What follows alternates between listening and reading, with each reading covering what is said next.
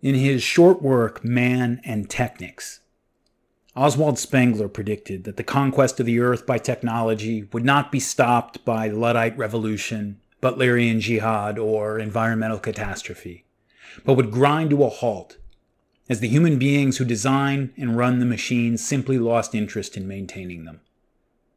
Dismayed by the results of victory in their long war against nature, men would simply fold up their schematics, lay down their tools, and retreat to a simpler life as the West European American civilization sought peace and quiet in which to run out its final days. Media and tech theorist James Poulos does not share the old German's optimism. Spengler could not have foreseen the disaster about which Poulos writes in his new book, Human Forever: The Digital Politics of Spiritual War. French philosopher Paul Virilio, upon whose work Poulos draws to precise and powerful effect, observed that every new technology brings into the world with it a new disaster. To invent the ship is to invent the shipwreck. The invention of the powered machine inaugurated an era of man-made disasters of mythical scale. From the Titanic to the Bhopal chemical disaster, the inventions of man trapped and turned on him with wrath previously reserved for the gods. And yet, for all their sublime destructive power, the catastrophes of the industrial age remained localized. They were something we might avoid, or at least run away from, like a tornado or a giant lizard attacking the city. It was only at Chernobyl that we began to glimpse the world-encompassing potential of technological catastrophe, but already by then had the heralds announced the birth of a new technics, and with it, a new disaster. And there is no hiding from the disaster of the digital age. Virilio coined the term integral accident to describe disasters that cause unpredictable cascading failures as a result of having made ourselves dependent on the smooth operation of systems whose complexity has outrun our analytical capabilities. He told an interviewer, "The industrial accident is still the kind of event that takes place. The post-industrial accident, on the other hand, goes beyond a certain place. You might say that it does no longer take place, but becomes an environment." From the accumulating cloud of satellites and space debris orbiting above to the fiber optic networks running through ground and sea below, technology no longer refers to a tool or technique, but to the very environment in which we live, breathe, and have our being. When the 2010 explosion aboard the Deepwater Horizon drilling rig created a kind of artificial volcano in the Gulf of Mexico, many experts predicted long-term biospheric damage on a previously unimagined scale. Newspapers ran op-eds suggesting that an atomic bomb be detonated at the site of the leak to cauterize the wound. But while the damage was extensive, it did not kill the Gulf, as one energy industry expert predicted to an interviewer. Digital technology, it turned out, had provided mankind with tremendous power to address disasters of the industrial age.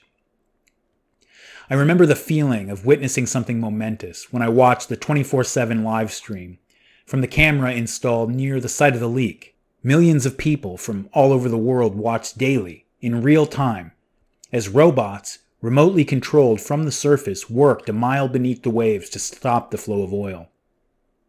The robotics and communications technology that made this possible were not the product of a lone genius or garage tinkerer, but of the combined effort over many years of research, corporate, and governmental institutions. It was as if mankind itself, taking another step toward being a true singular noun, was watching as one, working through vast collective institutions, guiding its instruments to perform surgery on the earth. It is at least conceivable that artificial intelligence and machine learning, by their power to predict, analyze, and control, may one day render plane crashes, nuclear accidents, and car wrecks all but a memory. One can imagine, at least imagine, a world of driverless cars where each vehicle is in communication with every other, linking the traffic of whole cities into a gigantic network overseen by an artificial intelligence that controls and redirects the flow for optimal efficiency and safety. But what disaster was clutching at its heel when this technology was born? Virilio describes the 9/11 attacks, Hurricane Katrina, and the Deepwater Horizon oil spill as examples of how modern telecommunications technology has turned every disaster into a global disaster. Compare the discovery, years into the American occupation of Afghanistan, that many Afghans had never heard of the World Trade Center, to the suburban housewife using the Citizen app to track every major and minor crime in her city. Everything goes into the database or content stream and becomes available to witness. The same technology used to suture the Gulf of Mexico is used to remotely vaporize an aid worker in his car in Kabul. Artificial intelligence that might end our traffic problems will be used to monitor and control the movements of the Uyghur population of Xinjiang. The digital disaster that Poulos describes exceeds even Virilio's vision. For the scene of this accident is not the power plant or the shipping lane, but the human mind and soul. A disaster that has become an environment is more difficult to draw in clean lines than the one that merely takes place, and is even more difficult to see from the inside. Words and images fail us, and when we try to express our digital age fears, we invariably resort to an industrial age idiom. In the Terminator films, for example, a rogue artificial intelligence bent on destroying mankind uses industrial age tools and processes, mass production, robotics, to rub us out one by one.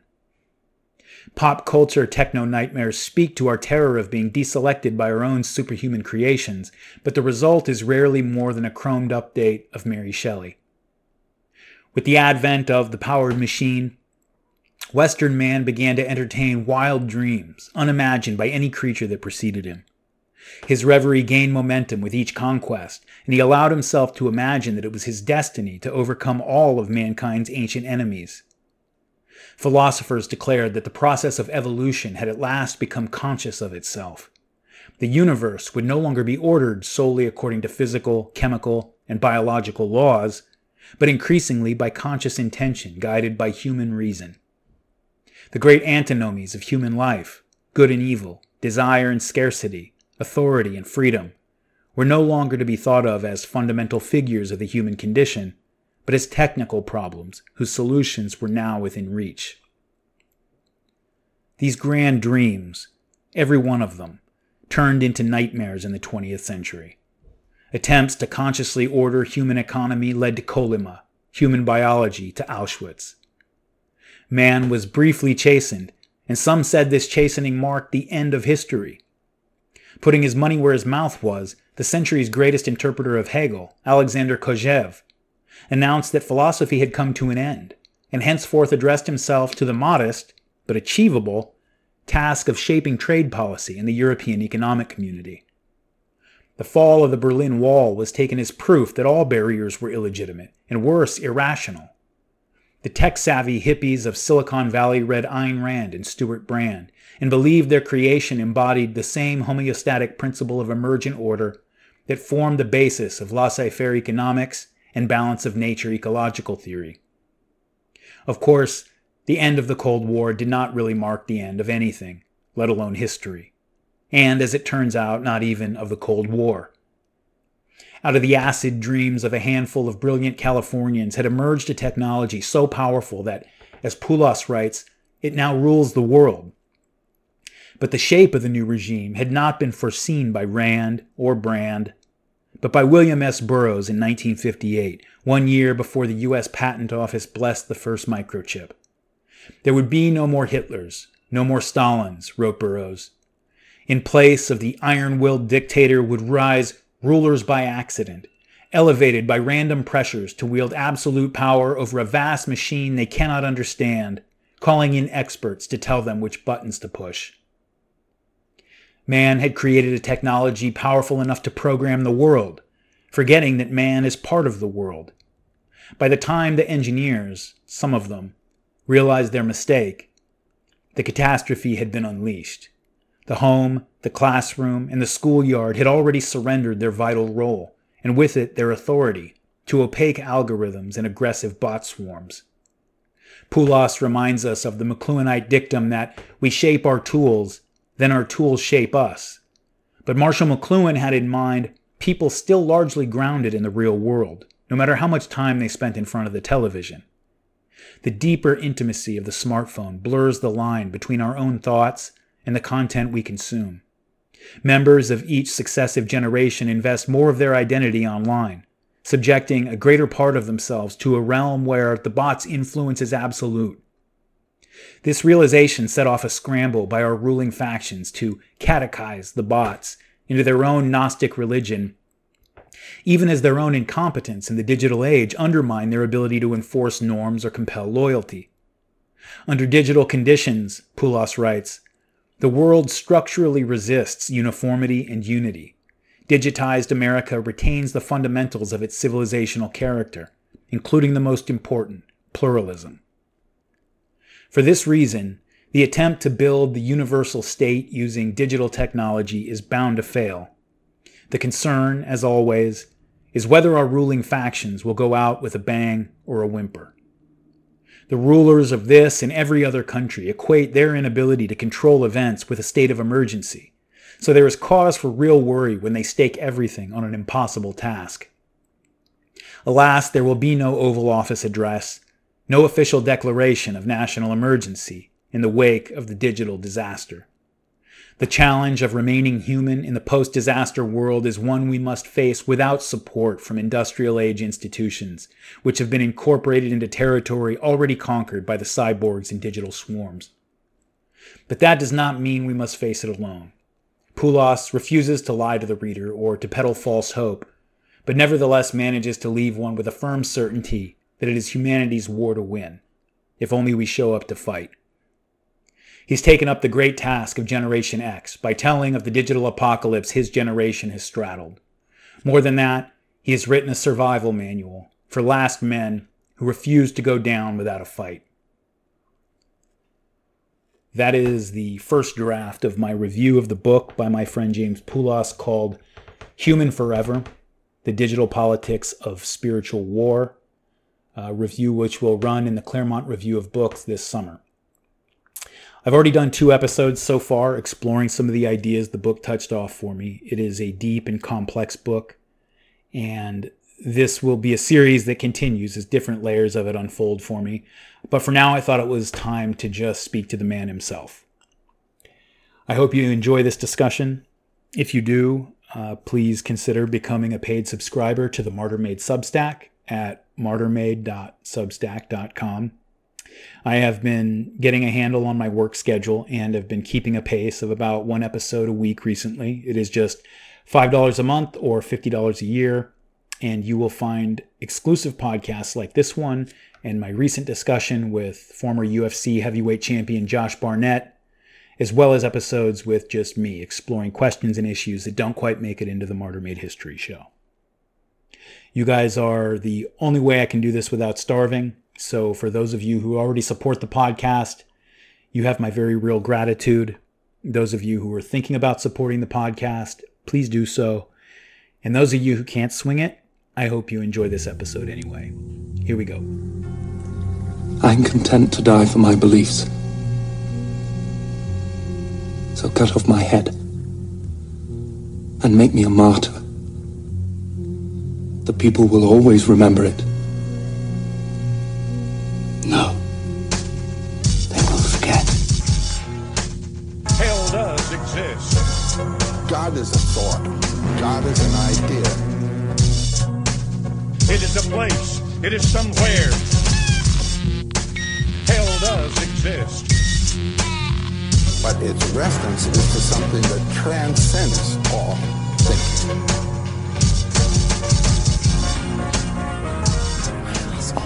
Why we must tear ourselves apart for this small question of religion. All right. Hello, everybody. I am here with my friend James Poulos.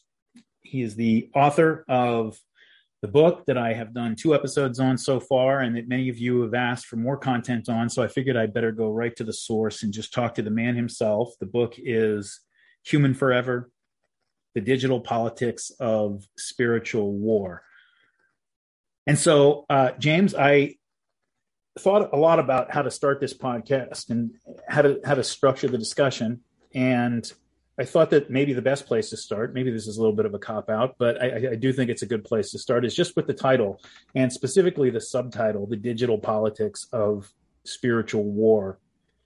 Can you tell me a little bit about that? I mean, one of the things that comes through very quickly when you read the book is that you're a man who chooses his words carefully, and I assume that's even more true when you're talking about something like the title. So can you tell me a little bit about that? Well, sure. And, it's really great to be with you. I'm glad that people care. They should care. This is what is moving the world right now, and us along with it. And the goal is not to get moved out of our identity, not out of our humanity. I should say, when it comes to, when the title, comes together in your mind as an author, and sometimes the subtitles these days are even more important. People always want the sort of like Mad Libs subtitle. How blank can blank your blank? And I had to resist that, but I wanted to give them something that made some sense. Stuart Brand, one of the big gurus coming out of the hippie era, and one of the first of the hippies to understand that the development of digital technology offered a kind of frontier of consciousness that obsolesced or superseded the frontiers opened by something like LSD. His catchphrase at the time was, "We are as gods, and we had better get good at it or get used to it." A lot of those sort of frontier hippies who made the jump into tech, their thinking was, well, when you drop acid, you have one solo trip, expanding the frontiers of your consciousness, and it's illegal now, as it quickly was. But with digital technology, you can connect together an open-ended number of people and put them all on the same trip. And not only is it legal, but it is being mass-produced and developed in a completely unbounded way by the government, specifically the military intelligence complex.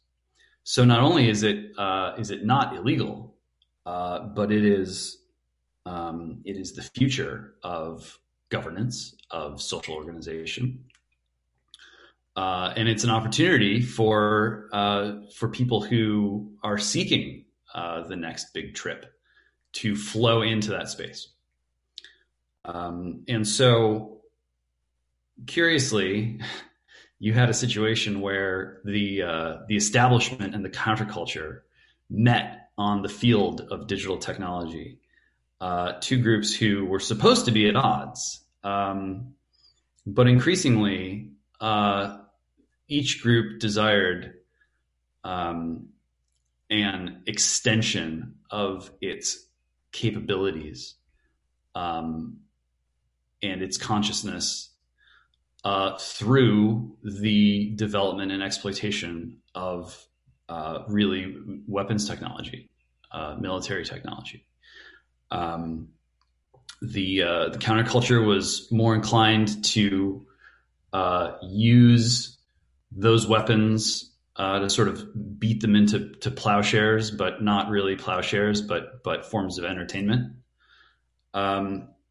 And also, curiously, the establishment discovered that it was actually quite friendly to the transformation of these technologies into forms of entertainment. So a consensus suddenly emerged. And the consensus was the establishment would write itself blank checks to push the advancement of technological weapons as far and as fast as it could go. And the counterculture would receive, as sort of, their end of the deal, basically a blank cultural check. Permission to repurpose these technologies in as creative and profitable of ways as they could. And that gives you America the hyperpower, America the indispensable nation. The expectation was that digital technology would, in this sense, be a progressive development of the previous medium, the previous communications technology that had ruled the world, and that was the televisual tech, the cinema, television, the camcorder. These were the things that America used to assert its dominance over the world very effectively. And those technologies, the televisual technologies, are ones that enhanced or brought forward the human faculty of the imagination. So whether it's John Lennon singing Imagine or Willy Wonka singing Pure Imagination, whether it's George Lucas's Industrial Light and Magic, or Walt Disney's Imagineers, the idea was very clearly that whoever could dream the biggest and best dreams deserved to rule the world. And so they did. That was Hollywood. That was how America won hearts and minds. That was how America converted people around the world into more of a pro-American disposition. And how, in a sense, America was able to wage the Cold War without using nukes, without firing missiles, using information and media, whether you want to call it propaganda in a pejorative way or not, to fight for the consciousness of billions of people, 24 hours a day, 7 days a week, without any of the nastiness of global thermonuclear war or soldiers dying in the field. So the expectation was, well, we're going to continue to develop technology, and sure, this stuff works a little bit different than TV, computers, and it's all about machines and their power of memory instead of humans and the power of imagination. But the expectation was that the alliance between the establishment and the counterculture, using weapons technology to unite a world consciousness in an imaginative way, that's not exactly what happened. The internet was developed, the smartphone appeared. These weren't just sort of like visionary geeks in their garage tinkering their way to world domination. The age of tinkerers came and went. Guys like Steve Jobs, they saw the opportunity to take this military tech and to reskin it in a way that seemed to be cool and imaginative, and to blow open the doors of creativity and the doors of consciousness, to think different, if you will. But what ended up happening was Donald Trump got elected, and suddenly you had a shock ripple through both the establishment and the counterculture, who had come together to form, something that sometimes is called neoliberalism, sometimes it's called the blob, sometimes it's called the Borg, sometimes it's called the deep state. You had a large number of big tech companies that were, in essence, arms of the military intelligence complex. Whether something a little more obvious like Amazon Web Services, which doesn't just host Netflix, but also hosts CIA and MI6 and lots of others, or whether it's something like Google. The line between Google and NSA is very fuzzy. Some might say non-existent. The line between NSA and GCHQ, the British version of the NSA, is also non-existent. These two entities are one. So the boundary between Five Eyes and big tech is basically porous. The counterculture had basically taken over the establishment in terms of its mores and its what it idolized, what it pursued. And the election of Donald Trump seemed to these folks to be an existential threat, whether it was or not. And so a process began where the countercultural establishment, the regime, started to claw back these technologies. How could the robots have betrayed us? How could they not have done what we wanted? We need to suddenly reestablish our sovereignty on digital ground. And so for many Americans who, have not been sort of sitting around reflecting on the development of digital technology since the advent of the iPhone, but well prior to that too, it became increasingly clear during the Trump years and on into these years that there is a sort of cold civil war going on in America, where just as the U.S. used to fight the Cold War bloodlessly using communications technology, using media, so too are Americans fighting amongst themselves in two big teams, bloodlessly, largely, using those very same communications technologies, using those very same military technologies converted into forms of entertainment. So it's really what Marshall McLuhan warned that it was. He said World War III will be a global guerrilla war, where the difference or the distinction between civilian and combatant blurs away completely. And so when you think about the fact that this conflict is being played out on digital ground, when you think about the fact that it's not just the US, it's every regime, every country large enough and significant enough of a digital player scrambling to reestablish its sovereignty in a way that will keep it around in the digital age, then it becomes clear that, what we're facing is a comprehensive digital political conflict. And you have to ask yourself, what is it at root that's animating this conflict? Is it simply a hunger for power? Is it fear? Is it a conviction that really there's, there might be other important things, but nothing's as important to this? Well, yes, to a degree, all those things are so. But I think above all, what you discover is that it is a spiritual war.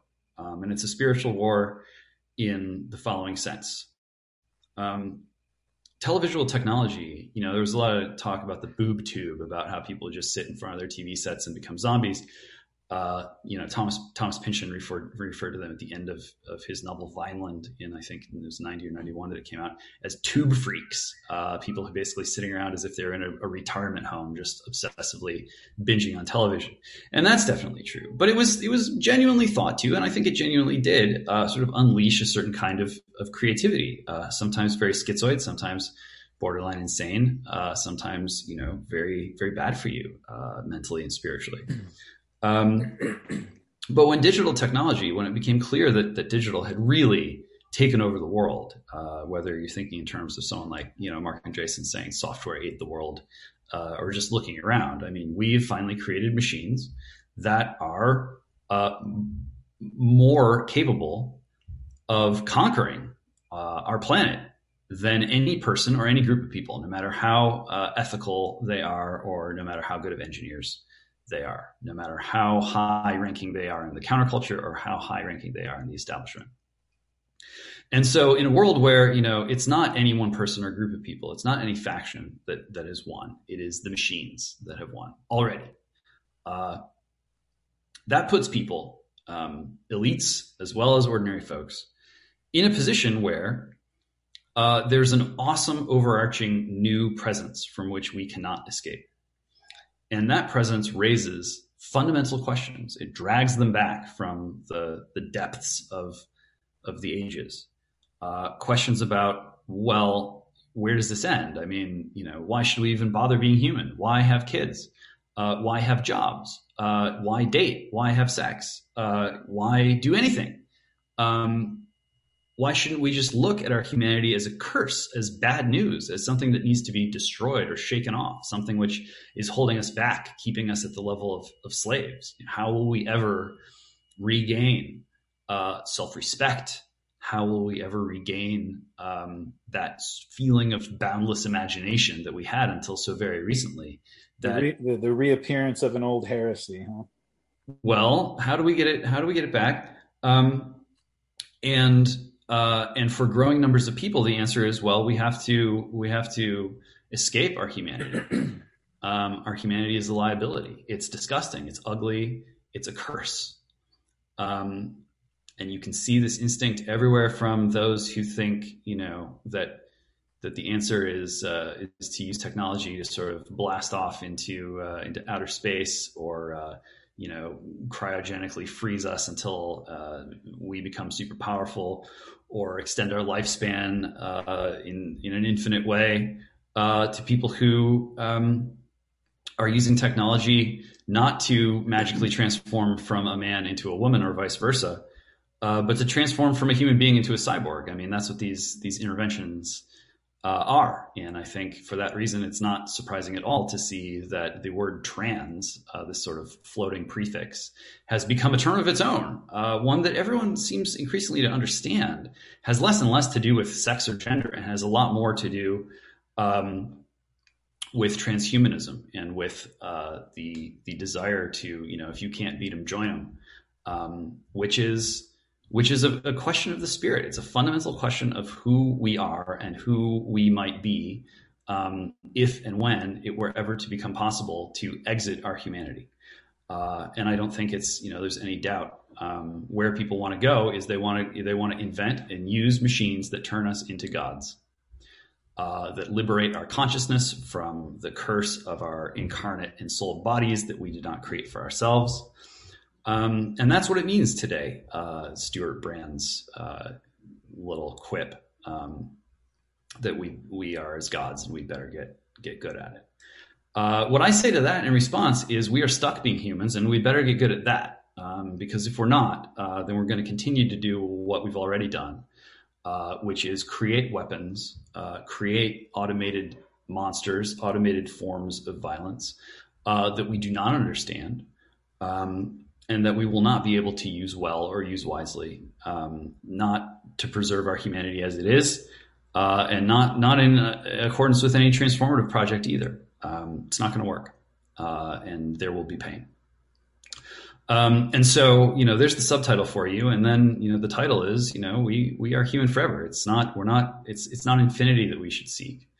It is our eternity that we should remember. That our bodies and souls, our human identity, these things are sacred gifts, and they're gifts that we cannot give back, not without ushering in a kind of destruction and derangement, unlike anything that we've ever known. Some of that brings to mind a line from Ernest Becker's book, Denial of Death, where he says that one of the central human problems is that we're gods who shit. We feel ourselves on some level to be this sort of ethereal consciousness, this untouchable, just non-physical, call it spirit, but really just call it mind consciousness that we feel ourselves to be. But no matter what, you can be Einstein contemplating, the relativity theorem. And when your body decides it's time to take a shit, it's time to take a shit, period. And so we have this idealized vision of ourselves that constantly is bombarded or hampered or dragged down by the physical requirements of being human in the world. And that he said this, he traced this back in a way that I think you probably would too, all the way back to the Gnostic heresies. And, he only wrote this book in the early 1970s, but I think, he would have obviously pointed to the transhumanism stuff today too, trying to liberate ourselves from the flesh entirely. Incidentally, I've been reading a lot of stuff about mass shooters lately because I'm working on a podcast about that topic just because of what's been happening recently. And I went through and reread the diaries of Eric Harris and Dylan Klebold, the Columbine killers. And one of the things that really jumped out to me, the point that I put it in my notes here, is that literally every single time either of those two kids uses the word humanity in those journals, they're using it to refer to what's wrong with us and what's wrong with them. It's like, I want to, for example, like Dylan Klebold expresses shame about watching porn and masturbating to porn. And he says, I don't want to do this stuff, but my humanity, requires it of me, basically, that kind of thing. And every instance of using the word humanity has a negative connotation to it for them. And yeah, that's something that, I think that maybe it comes in waves, right? Like it's a heresy that gets suppressed for a while or that people lose faith in because it causes the disasters that it causes. The early 20th century was a version of that, I think. But every time a new major technological breakthrough comes along, we start to think, well, maybe this time we can actually make it work, right? Well, I mean, I think that these things that you mention are inescapable as well. For all the good news that it is to be human, there's a cost. There's a predicament, at least by default. As we are in a spiritual war, and the worth of ourselves and our being hangs in the balance, it is only to be expected that religion should become much more important to people's consciousness and to people's way of life. It would not be shocking at all to see large numbers of people move away from the TV era injunction to save the world toward a new digital era injunction to save my soul.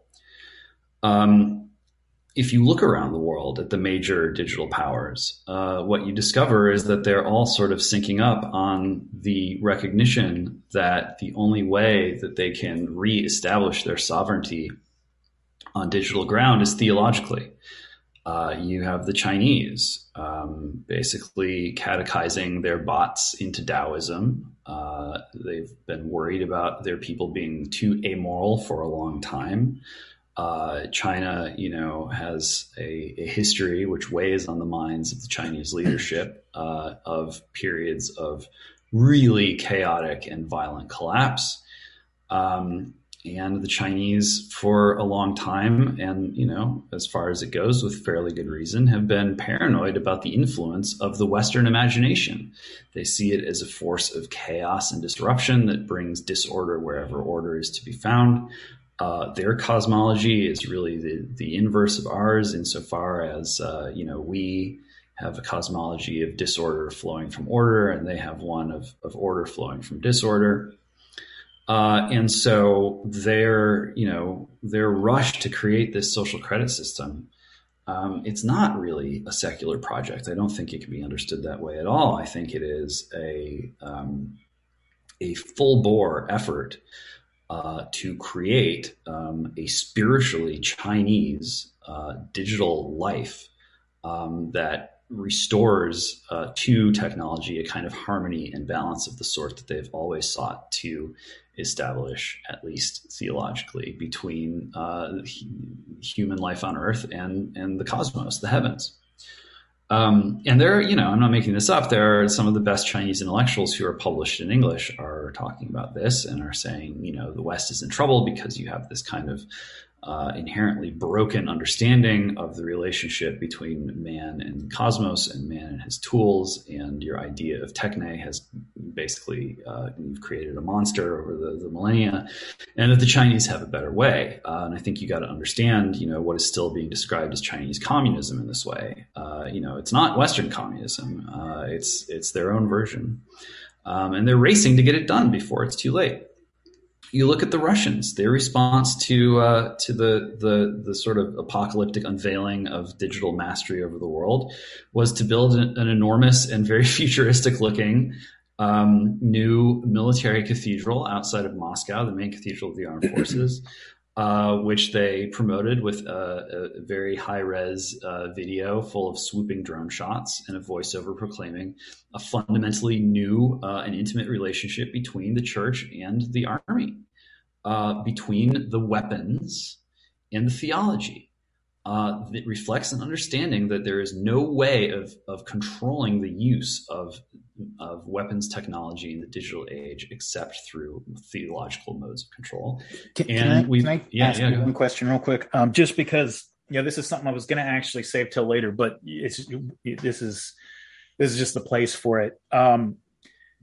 You talked about how China looks at American ideology and thinks that it's chaos flowing from order. There's a big argument on, I guess, the new right, the dissident right, whatever you want to call it, the non-conservative Inc. right, about the role of America, or maybe the Enlightenment itself, in bringing about a lot of the social pathologies and breakdowns that people like you and I would be concerned with.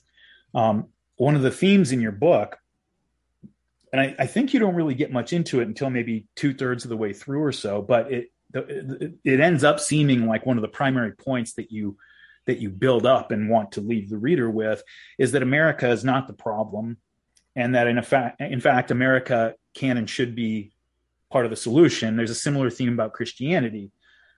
You hear more and more people on the right, and this is a distressing trend, but it's one that I have to confess I find myself sometimes tempted by, is that, the jihadists might have been wrong about the morality of blowing themselves up in a crowd of kindergartners, but they might have been onto something about America being the great Satan. There's a lot of people on the right in America these days who are sympathetic to this line of thinking, who will say, like what you just said, look, Russia's got a lot of problems, sure, but the Russian government is spending public money to build Orthodox cathedrals. While our rulers seem to be trying to stamp out Christianity in the public sphere, if not stamp it out literally in places like Syria, where, again, Russia ends up defending the Christians of that country against our proxy jihadists.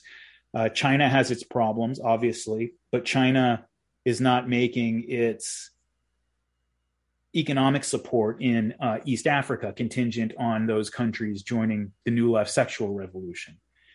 So, isn't there an argument, I guess what I'm asking, isn't there an argument that America is an ideological revolutionary state like Napoleonic France or the Soviet Union or maybe even Iran today? I remember seeing headlines a couple of years ago about how we were flying the rainbow flag over our embassy in Saudi Arabia, of all places, and thinking that only a revolutionary state on the order of Napoleonic France or the Soviet Union, whose existence and internal legitimacy to some extent rested on their mission to export the revolution, only a state like that could be capable of doing something that crazy. And so you hear some version of this from like the Catholic integralists or just other people kind of on the dissident right. And your book, in some ways, one of the main themes of it seems to be a rebuttal to that point. Can you maybe go in that direction a little bit? Yeah, I'll pick up where I left off and move toward an answer to that question, because these things are tightly interrelated. So, you look at China, you look at Russia, you look at how they're clearly signaling, and especially after the Ukraine stuff got started, now more than ever, strongly signaling that they consider themselves to be offering a fundamentally different theological alternative to the establishment of sovereignty, of peace and order in digital age. And so a lot of Americans or Westerners look at this and they go, oh, theocracy, that's stuff that the bad autocracies do. We don't do that. Well, look closer. Let's continue to move west and just keep run down the list here. The Vatican is very interested in playing a foundational role in the reestablishment of European sovereignty on a digital footing. There are a lot of smart guys running around in there. I'm coming at things from an Orthodox theological standpoint, but I've got lots of, very serious Catholic friends, some of them even integralists. And there's still some Protestant theologians out there and political theologists, and they're very serious too. I've trained by some of them in grad school.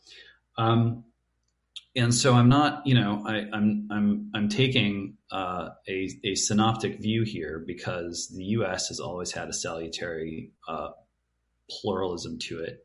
And regardless of what's going to unfold in the next generation or two, I don't think there's any escape from America being, in essence, a Protestant nation, or at least one that is dominated and formed by fundamentally Protestant patterns of thought. So we'll loop back to that in a second, but you got the Vatican, and the EU, is full of folks who are also working on AI ethics, things of that nature, a much tighter regulatory environment than what is in the US. Some of them insist that they're just good secular liberals, but I think by now the truth is clear. I mean, you talk about the rainbow flag. That flag has been colonized. You see the vector of these extra stripes flying in, and you're like, well, wait a minute, how did these move to the top of the stack? Well, it's because they're transhumans, and that's why they're there. Flags are important. Flags are symbols of what's going on in the soul of the people who fly them. I would argue, and I don't think I'm alone in this, that a lot of what's going on still under the pretense of secular liberalism or progressivism is in fact the creation of a new religion, a Gnostic cyborg theocracy. And Europe is hard at work on that. But there's conflict. There's always been religious conflict in the West. Religious war is really the Western way of war in certain respect. And so it's not surprising to see. I mean, you look at a place like France, the spiritual civil war is raging in France right now. You look at what's going on in, say, like Estonia versus Hungary. There are serious divides here. And the UK is not immune to those either. There's, the civil wars raging in the UK as well. Although I think, the conservatives are probably lost by and large at this point. And of course, that brings us to the US. We've got the digital civil war playing out. We've got real theological disagreements, not just, sort of new ferment on the right. But it's clear that the regime in this country has latched onto wokeness so that it can establish a new official religion, which they can use to base their own social credit system on, along with the central bank digital currency to run it. I'm sure they'd like to just absorb all of the blockchain into that process. And this is unconstitutional, but it's what they're doing. And it's all too easy to say, oh, no, this isn't the establishment of religion. These are just our core values. This is just like-minded people doing the people's business of governance. But I think the people understand the truth. And so when you look at, these artifacts that you mentioned earlier, where it's whether school shooters or other people saying, humanity is a curse, we are disgusting. And really the ultimate hallmark of our disgust, our hatred of ourselves, our nihilism, is our hatred of our mortality. When people try to respond under these conditions to the case against humanity by adopting, the woke cyborg theology, in an effort to liberate the consciousness, to become as gods, to turn the subject of the self into an object, in order to escape their hatred of our humanity, warts and all. It's done under this vision of sort of triumphing over death in a certain way, triumphing over all of the sin, all of the stain of humanity. And part of that project at the extremes are some people who are just like, yes, humanity needs to die. We're a scourge on this earth. All we do is pollute. We're, just ugly bags of water, as one of the Star Trek villains once called human beings. Horrible carbon. It's sort of molecular injustice. All this carbon needs to be gotten rid of. You say what you will about the wokies and the cyborg theocrats, they recognize that without a religion, they will not be able to establish control over this country under these technological conditions. And so what do I say in response? I say, well, fortunately, I got good news. Let me share a little good news, which is that we're actually not mortal anymore. Christ trampled down death with death. And at a time and place only of God the Father's choosing, we will all be bodily resurrected and judged. So don't worry, guys. Don't worry about death anymore. And some people laugh at that. And, I have a few friends or family members who, well, if you just talk about religion all the time, you're really going to narrow your audience. And, look, I don't make the rules here. And the reason why I'm talking about this and spending so much time on religion and emphasizing the way that a return to a sound understanding of Christian theology is necessary to securing and preserving our way of life, our form of government, and our humanity, is because, I sort of, I did my homework and this is not my opinion. This is what's going on. You see it around the world.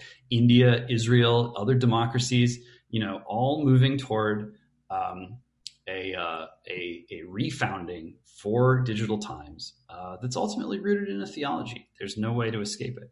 So the challenge for Americans is, well, unless we're going to scrap the Constitution, which in some ways it's been scrapped for us already, but in other ways, you don't really want to open that Pandora's box, I don't think. We have to find an alternative to some form of theocracy in the U.S.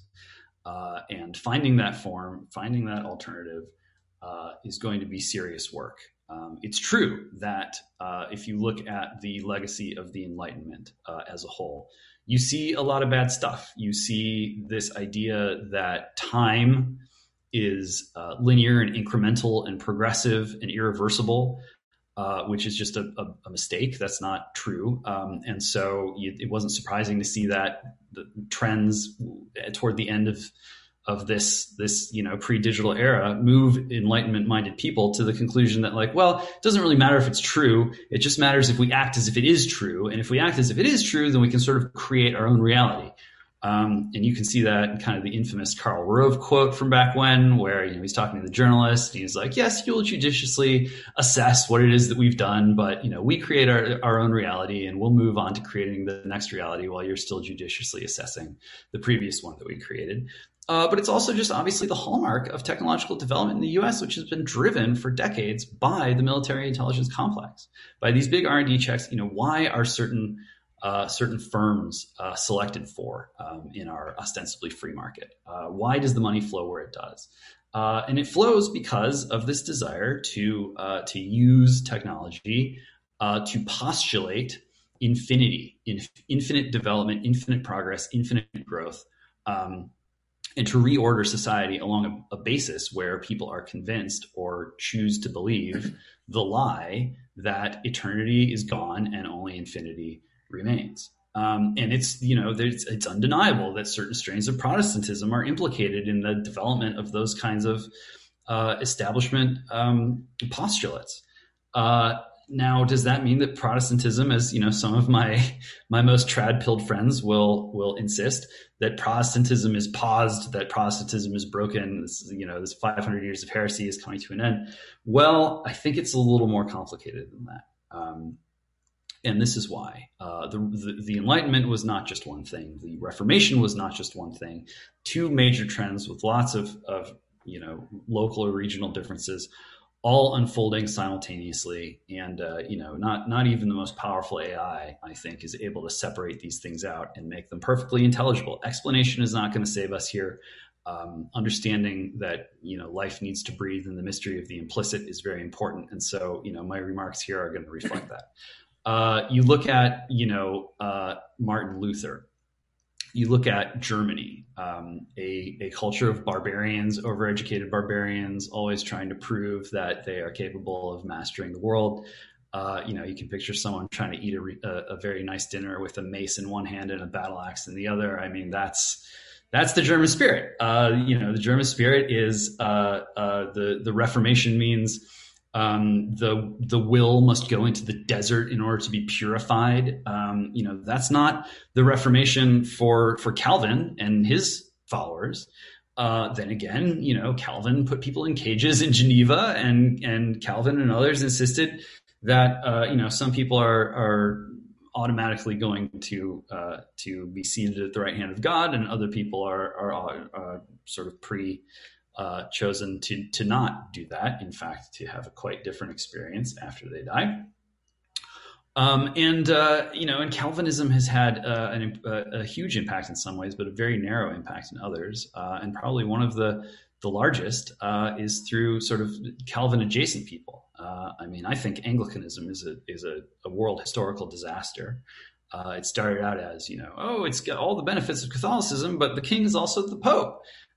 Which, you look at how that develops, and what it develops into is, well, the state is God, and law is God, and you get a very Gnostic view of God, which is sort of a kind of twisted form of Gentile Judaism, where I mean, you read a guy like David Galerner, and he wrote a book called Americanism, and he called it the fourth great Western religion. And what you're reading there is he goes, really sort of Americanism is this kind of reboot or take off of Judaism, in which the theological dispensation is one where we say, God keeps getting ever more distant as time goes on.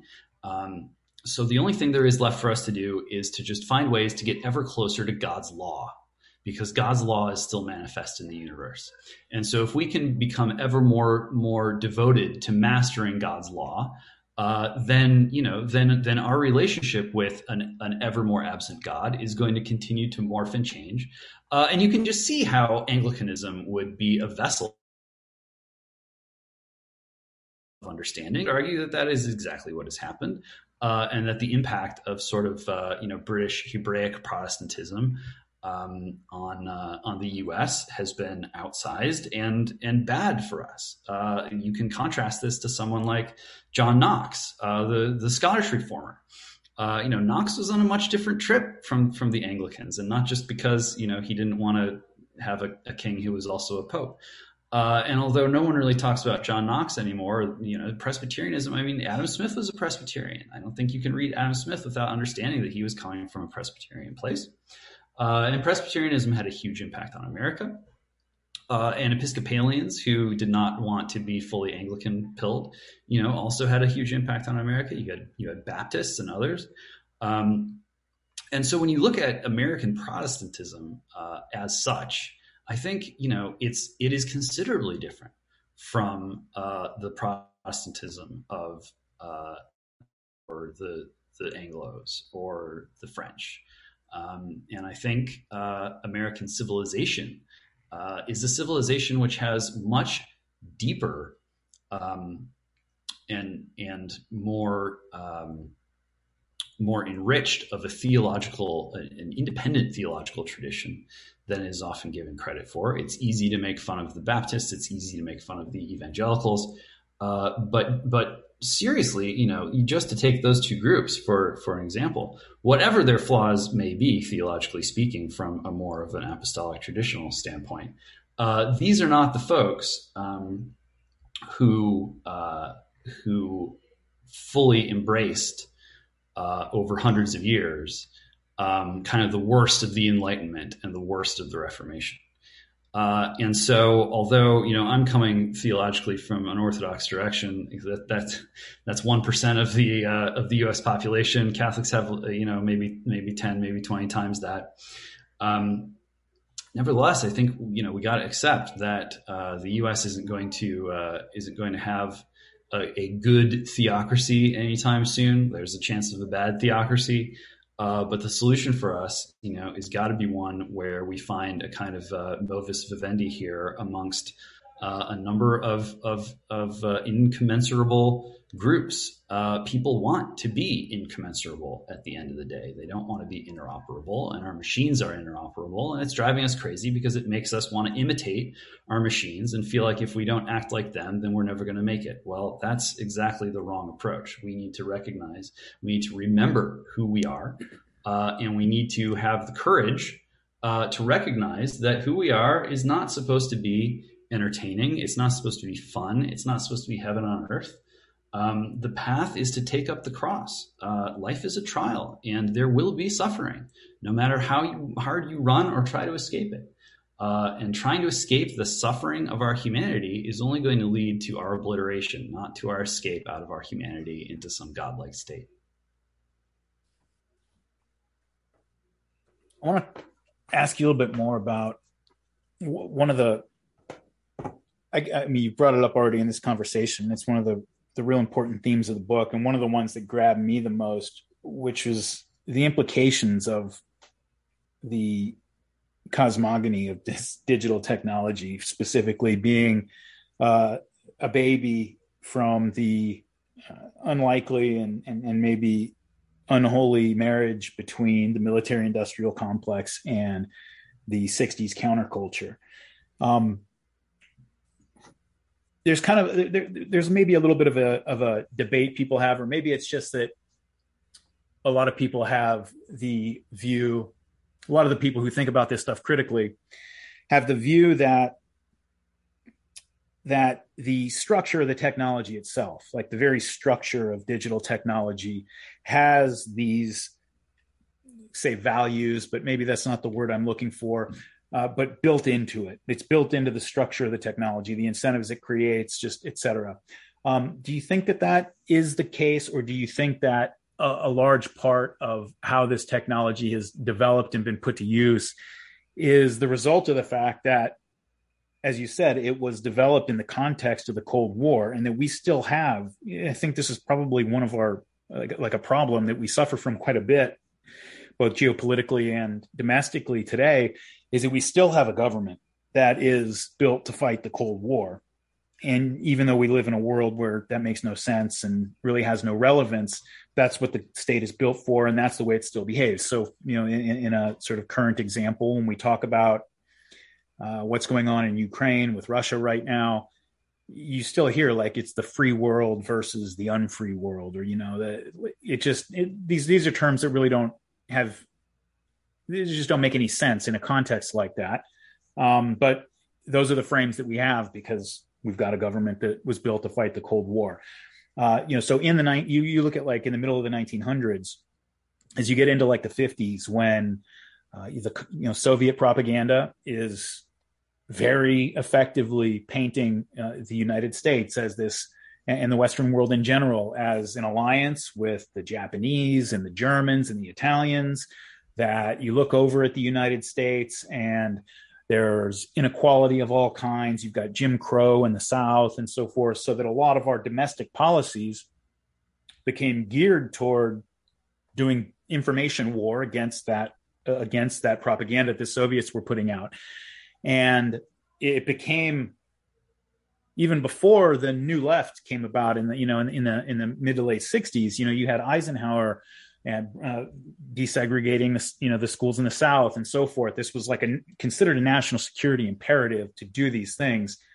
And over time, as we built out the institutions that were designed to fight that information war, they essentially swallowed up much of the rest of the government. And then, again, this technology was developed in that context, and this is the use that this weaponized technology was put to.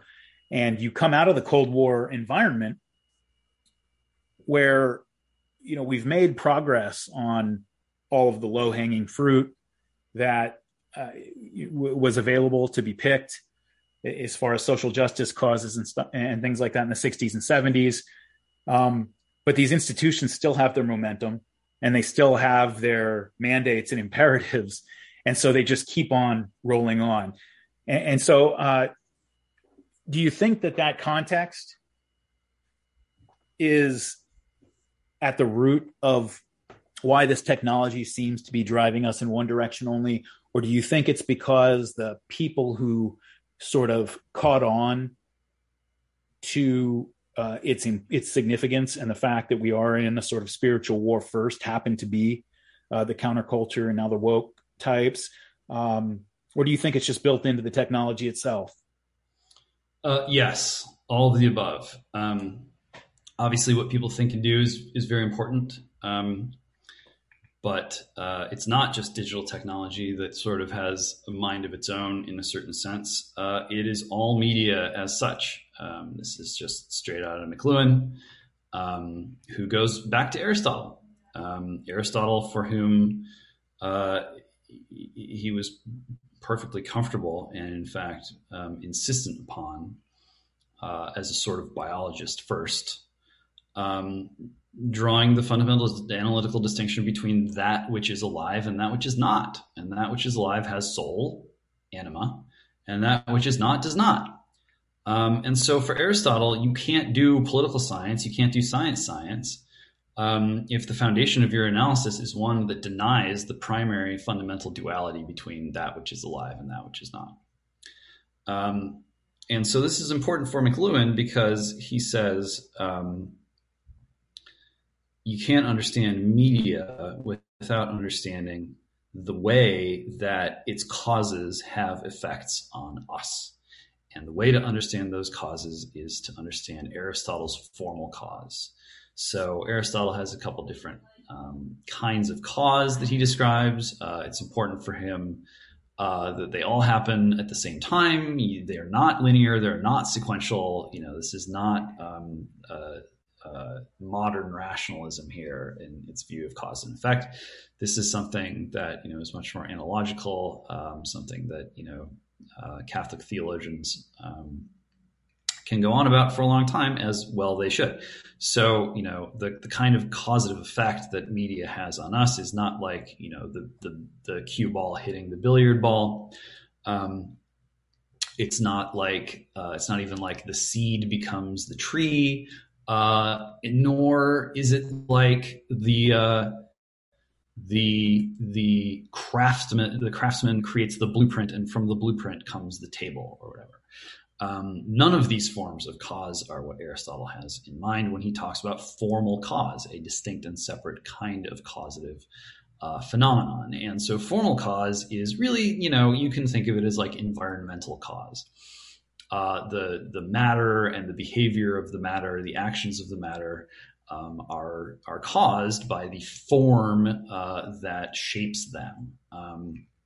So environment, we can use that very loosely. Environment's a pretty recent term. I think it might have been a coinage by Carlyle or somebody.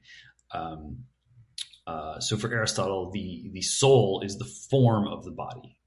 That if you want to understand what distinguishes living things from things that are not alive, you have to understand that the form of what is alive is formed by the life force, the anima, the soul. And so McLuhan's point is things that are not souls can have formative effects on things that are souls. And so we create these media, we create these technologies, and they form a certain kind of environment. And those formed environments then form us kind of in their image. So just as, televisual technology really emphasized, of course, vision, the eye, radio emphasized the ear. Before there was writing or the alphabet, oral, the oral medium was all that we had, Homer and all that.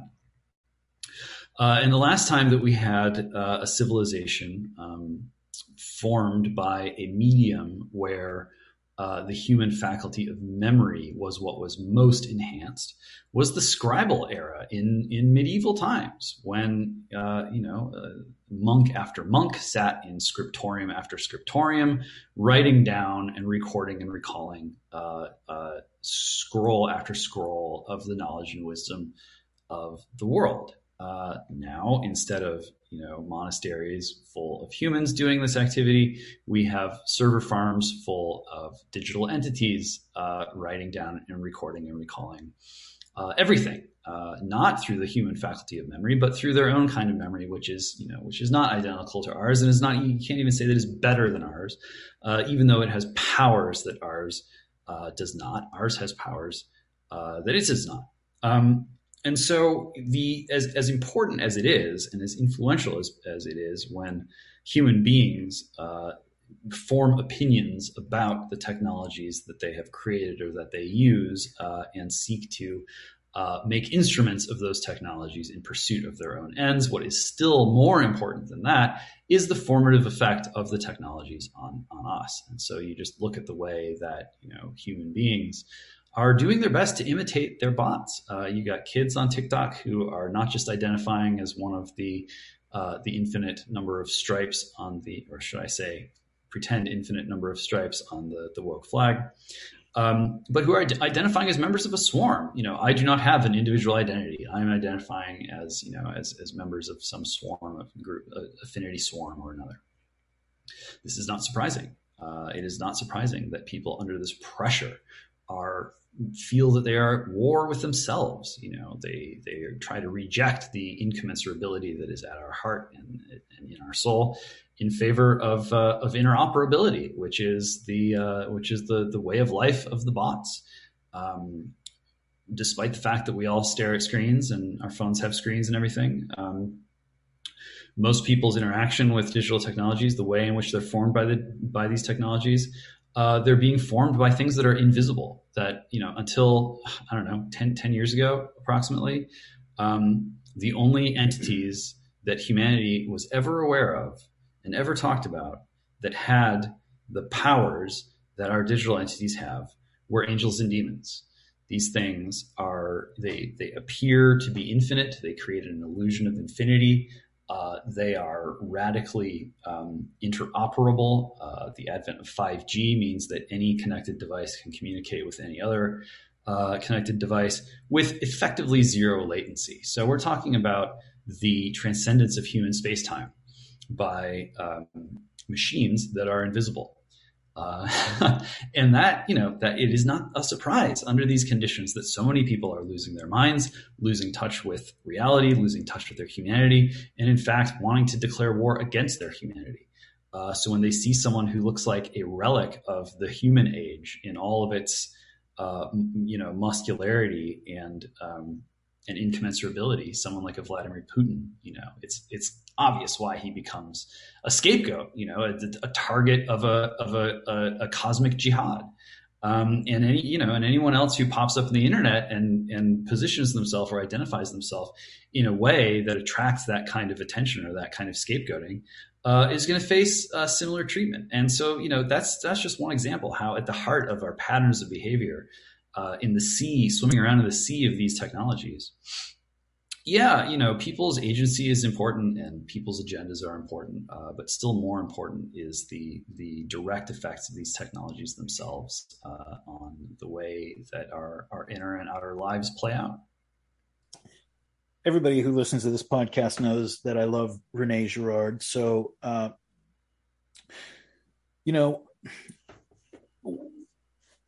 one of the ways that I've described at least one aspect of the digital disaster that you described in the book is that we are very mimetic creatures. We're hypersocial mammals that respond in very subtle and overt ways to cues that we get from other people in our environment, right?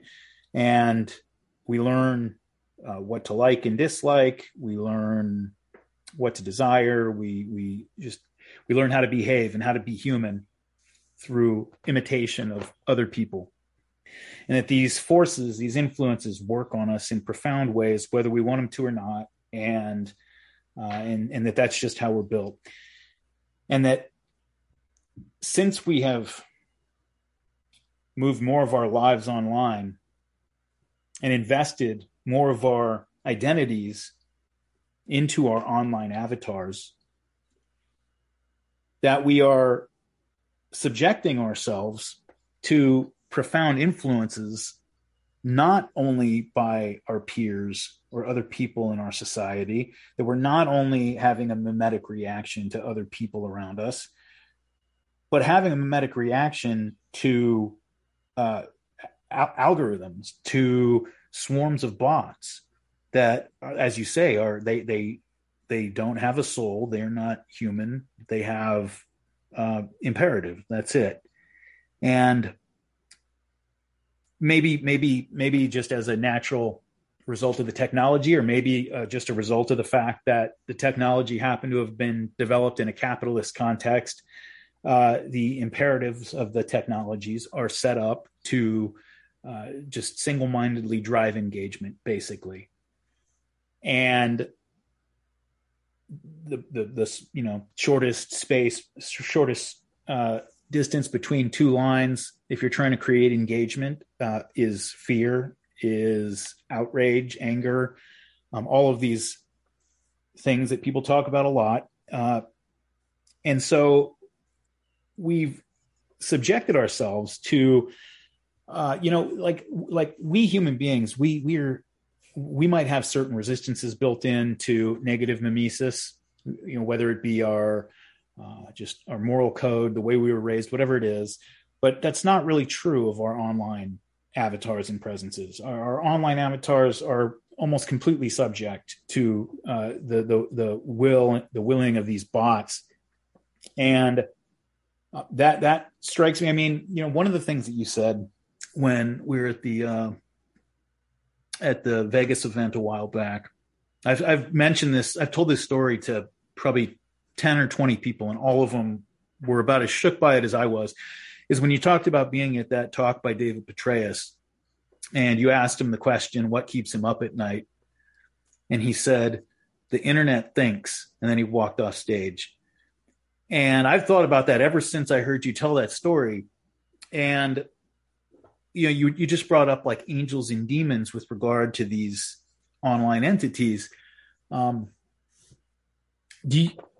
Sometimes I think that maybe is not something that is a figure of speech, that we might be summoning the Antichrist here, or summoning, really demonic entities that as they become more sophisticated and learn more about us, sure, they might not have an inner life. They might not have an interiorized sort of sense of themselves, but they could certainly develop drives for self-preservation, expansion, certain what could maybe be described as like moral codes, in their own sort of like maybe going obviously a very inhuman direction. But can you talk a little bit about that?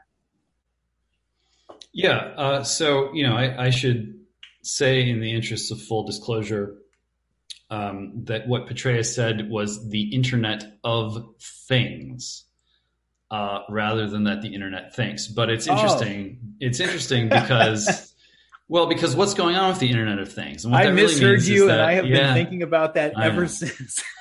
But there's good news, which is, what did that mean? What was he worried about? What he was worried about was the Internet going into everything that we use, that there would be no tool that we have, no appliance, nothing that we fill up the world with that was not filled up with the Internet. So that every artifact in human life was connected, was engaged with every other artifact, and that they were all interoperable. That is alarming, not just because it dwarfs our humanity in the world, although it does, but because when you have that volume of entities all linked up together, what you have is a new kind of form that we have only seen among. If you look at the Greek word for swarm, you have esmos, and this is ancient Greek here we're talking about, and the Greeks would use this term to describe what you would expect, like a swarm of bees. But they would also use it to describe like a group of like very angry women like taking vengeance. Or they would use it to describe like the waters of a stream rushing down a hill. It was one of those words that kind of had an abstract meaning that could be applied to things that had adopted a kind of an emergent identity more than the sum of its parts, acting in a way that was kind of inherent to it and not subject to the intentions or the will or the hopes of those around it. And so the form of digital technology is manifest as the form of the swarm, as the form of esmos taken to its most abstract form. And the behavior of such a thing, which is not alive, yet behaves in the same sort of manner. The closest thing that we can analogize it to is a swarm of living things, although the Greeks would say, well, they don't have to be alive to be in a swarm. It's very difficult for us to even begin to account to ourselves what this thing is without thinking about it as thinking. And not just as thinking, but as thinking in a way that we can't understand, that we can't really participate in, unless in some way we merge with it. And so, when you consider like what is going on with Elon Musk, this is a guy who has clearly been pondering these matters, and he is embarked on a mission that wherever it's going to end up terminating, or whatever it ends up culminating in, it should call us to a profound and a penitent contemplation of what we must remember about ourselves in order to remain at home to any degree in the world, to remain in a recognizably human space-time, and not to be beamed up into a space-time of an alien space-time, one in which the rules, the laws of the cosmos, of existence, are laws that are indifferent at best to ourselves and our humanity. Toward the end of the industrial age, 70s and 80s, obviously digital technology was, invented by that point, but I would say we were kind of in that transition period. We started to have these pop culture nightmares, right? Technological nightmares that were sort of expressions of our anxiety about technology. And some of them were pretty profound. Maybe like 2001, I think, was pretty good. Others were really, even though they were trying to be narratives about the dangers of digital technology, really ended up being about industrial technology at the end of the day, right? Skynet might be a rogue AI, and that's a digital problem, but at the end of the day, it's just mass manufacturing killer robots to go hunt us down one by one. That's kind of an industrial problem. When you talk about the Internet of Things, I think about a world where, like right now, these machines are getting extremely good at predicting our shopping habits and, our news preferences and information preferences and so forth. But, as we get to a time where everything that we have is connected to the internet, your refrigerator is connected to the internet, your couch is probably connected to the internet, because if there's zero latency, why not? You can figure it out. That instead of just knowing our shopping preferences or being able to track our movements via GPS, it's going to know how long we sit on a couch for. It's going to know whether we have good posture or not when we do it. It's going to be able to collect such a mountain, just a galaxy of data about us, and feed it into machines that are just increasingly self-learning and more sophisticated every day, that, I don't worry about us ever giving the keys to Skynet, the keys to our nuclear arsenal to Skynet, or allowing some, AI process to run the factories that manufacture our weapons or something like that. What I worry about is if Skynet wants us to be destroyed, he'll just get it to do it. Skynet will just get us to do it ourselves, where it knows so much about us that it can predict what we do. It understands us far better than we understand ourselves, and it can shape and manipulate our behavior in ways that will reduce us to creatures that are acting according to its imperatives, while doing it, feeling like we're exercising our own agency. And once you get into that place, there's really no way out of it. Once it sort of colonizes your will in that way, it's going to be able to make sure that you never question the way things are. And that seems to me, actually, I don't think that's a PKD sort of like sci-fi dystopia. Like, I think that is a plausible future. Yeah, well, I mean, look, what you say is disturbing, and it becomes more disturbing when you realize that one of the things in the Internet of Things is money. And if you think that, Skynet, or whatever you want to call it, is capable of influencing our acts and our decisions and our wants and our will and our fortunes, just wait until the digital dollar comes along. It's already, whether it's at Davos or at the SEC, the goal is to ensure that people only allocate their resources on what those allocations are optimized for by the regime. And that he who does not receive the mark can neither buy nor sell. Well, I mean, this is not sci-fi. This is not a figment of the imagination. This is not, oh, what if something horrible happened? This is what has already happened. This is remember how we got here. You talk about the Antichrist. I mean, I think that someone like Dugin is definitely barking up the wrong tree theologically when he starts talking about a geopolitics of the end times. It is not our business to try to create the end times, to accelerate the end times, to decide the time and place of the end times.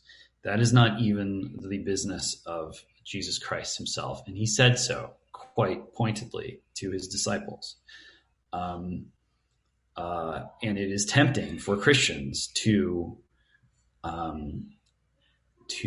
rebel against the otherwise unbearable tension of life in times like these, and to say, no, the cross is too heavy for me to bear. Bring on the apocalypse. Just end this now. Let's have the final battle now. That is a very strong temptation for human beings to want to shortcut to the end and to reject supplementing their lives with the cross in favor of substituting the end times for the cross. Well, we're told not to do that by Jesus Christ, and I am inclined to not just take him at his word, but to understand why. And this is part of why. If you look at, just go back to McLuhan, there's a deep-seated repugnance in the human breast to understanding the processes in which we are involved. That would entail far too much responsibility. Okay, so what's responsibility? Well, go back 12,000 years or so, and what you will discover is that the root meaning of responsibility, of responsible, it also shows up in the word sponsor, is to repeatedly pour out sacrificial libations. Responsibility is a theological term. And taking responsibility means accounting for who it is that you're pouring out, who or what you're pouring out your sacrificial libations to, who you are sacrificing your soul to. And so no matter what our technology does, at the end of the day, we have no one to blame but ourselves. We cannot blame our machines. It is only we who can take responsibility. Our machines cannot take responsibility because they do not have souls, and they're not going to have souls, even if they are programmed to share our theology. And so the taking of responsibility must begin. A can-do attitude is great. And, I'm not here to say that we should all go live in the woods. In fact, a lot of people are being bribed to do the equivalent of going off and living in the woods. A lot of good people, the tension is too unbearable. I don't want to spend my life just being a martyr. I don't want to carry the cross around every day. I want to just cash out, live on the island. I want paradise. I want to go hide somewhere. I want to go sit on a mountaintop and become nothing. I want to sit around and watch a number go up. I mean, these are not Christianity. And they're not Christianity because they reject the teachings of Christ. It's that simple. And if you're rejecting the teachings of Christ and you are embracing something else as your savior, and you are trying to usher in, and your idea of salvation is the ushering in of the end times. If you're trying to create an end times machine in order to be saved from your humanity, then yes, that is anti-Christ. This is just logic, man. This is not, you don't have to refer to any esoteric texts or Gnostic Gospels or, read the corpus of Dugin or anything else. This is just thinking the problem through with common sense, which doesn't just mean good sense. It means, what it did in medieval times, sensus communis. The Greeks and the Latins understood this, that there's a cogitative faculty in our uniquely human minds, which are not, floating consciousnesses, but are organically woven into our body and soul, that takes all of the five senses, and maybe some others like balance or whatever, and synthesizes them in a judgment-forming way. And that is what we need. We don't need blue checks. We don't need PhDs. We don't need to have the right stripe on the right flag. we are good enough right now. And if ordinary people recognize, look, this is why I did the book the way that I did. I put it on the blockchain. I put it up for sale in Bitcoin. Some people got, butthurt. Oh, but James, this is too difficult. Well, why don't you try harder? Oh, well, that's inconvenient. Okay, well, then you're not gonna want to read this book. If you can't be bothered, I don't want to create a new Bitcoin wallet, James. Well, then you're not going to make it, my friend. If you can't even be bothered to create a new wallet in order to get a $30 book that might have something important that you need to know, then this is where I say goodbye. So why did I do this? Not just to take sort of like lash out against people who are lazy or whatever. It's because the medium really was the message. Take one step in a risky direction. Dare to humble yourself a little bit and have a little bit of beginner's mind. Because guess what? If you do, then you'll discover you don't need to be some member of an elect. You don't need to be a member of a secret society. You don't need to be in like the Signal chat that you don't know about, but everyone else is in. No, you have what you need right now. If your head is screwed on straight, if you're not mentally ill, if you haven't been, absorbed into the queer transborg, to use one of the most powerful digital technologies we have, Bitcoin, and use it to create valuable, memorable, soulful culture and put it into action, commanding compute to do things that will protect instead of destroy our way of life, our form of government, and our humanity. And through that activity, you can create algorithmic markets that work to the benefit and the flourishing of your people. And if enough of us do this, there's nothing standing in the way. If enough of us do this, then we will be able to take and claim the sovereignty that we remember we once had and reestablish it on digital ground without having to create a cyborg theocracy, without having to become anyone's stooge or puppet, without having to go to, shooting civil war against anyone's regime. We have a window. We should take advantage of the window. That's why I did the book the way that I did. And I think, that people just need to remember that they are good enough right now to take the action that, if we all take together, will be sufficient to stand us back up on a footing to continue to bear the cross and to live lives worth living. When the way you describe that, and the way that our mutual friend Ardian Tola talks about Bitcoin monasteries, my impression of it is always that, or I guess the first thing that comes to mind whenever I talk to him about it, and when I hear what you're saying too, is that we're not necessarily trying to save anything big picture, although maybe there's some ambivalence in your thinking about that. I'm not sure, but that, when I think about monasteries, I think about institutions that were put together in order to preserve something during a dark age, and that we can split off and form our own independent information ecosystems using crypto, but that doing that is not going to save America. It's not going to save the West or Christianity. It's just going to make it possible for some of us to build a lifeboat, right? Like, I'm not sure that you actually agree with that, but I'd like to hear you respond to it. Ardian is of the mind that America is Albania now. Curtis Yarvin has said a few things about America being Albania now too. So, it's funny how memes travel. And what he means by that is the nation is gone. And so, whether you're on the right or however you want to identify yourself, continuing to appeal to the American nation is just going to result in a lot of tears and a lot of wasted time. And by the time you accept that the ruins of the nation are really the ruins of the nation, the body cannot be resuscitated, it'll be too late. And so during this, this window, this indeterminate window of time, his suggestion is to give up on the nation and run for the monasteries.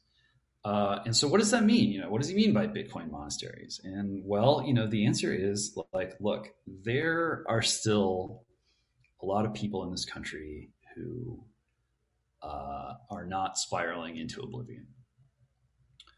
But there are a lot of people who are.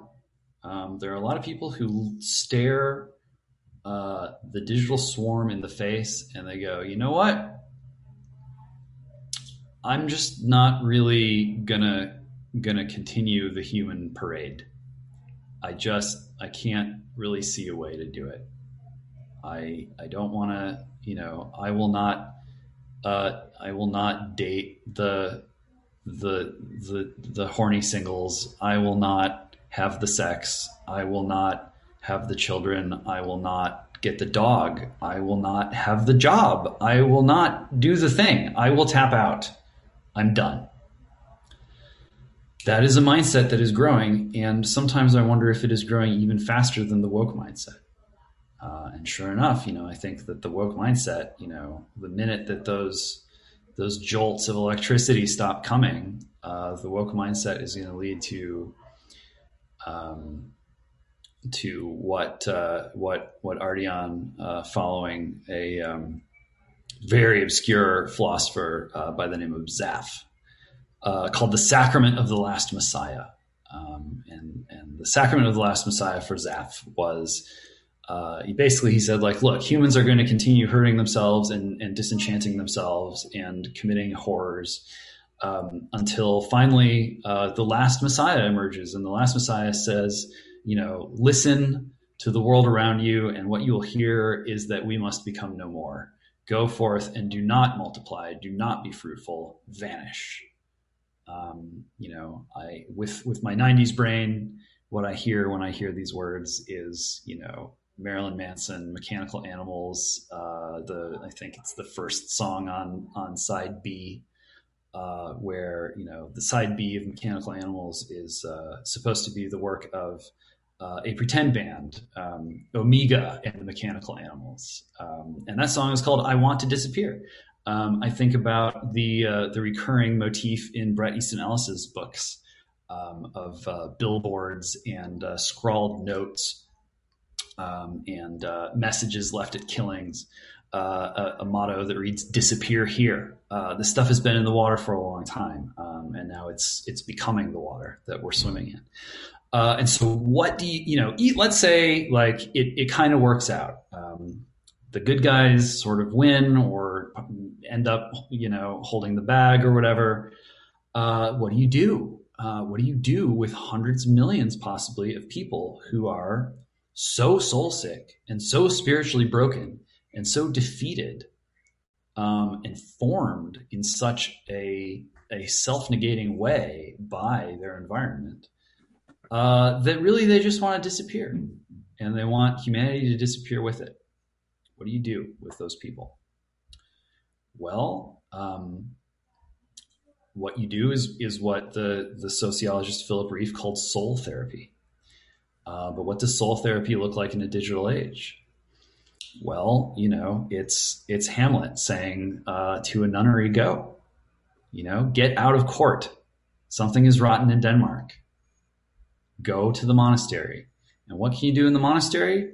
Well, you can mine Bitcoin.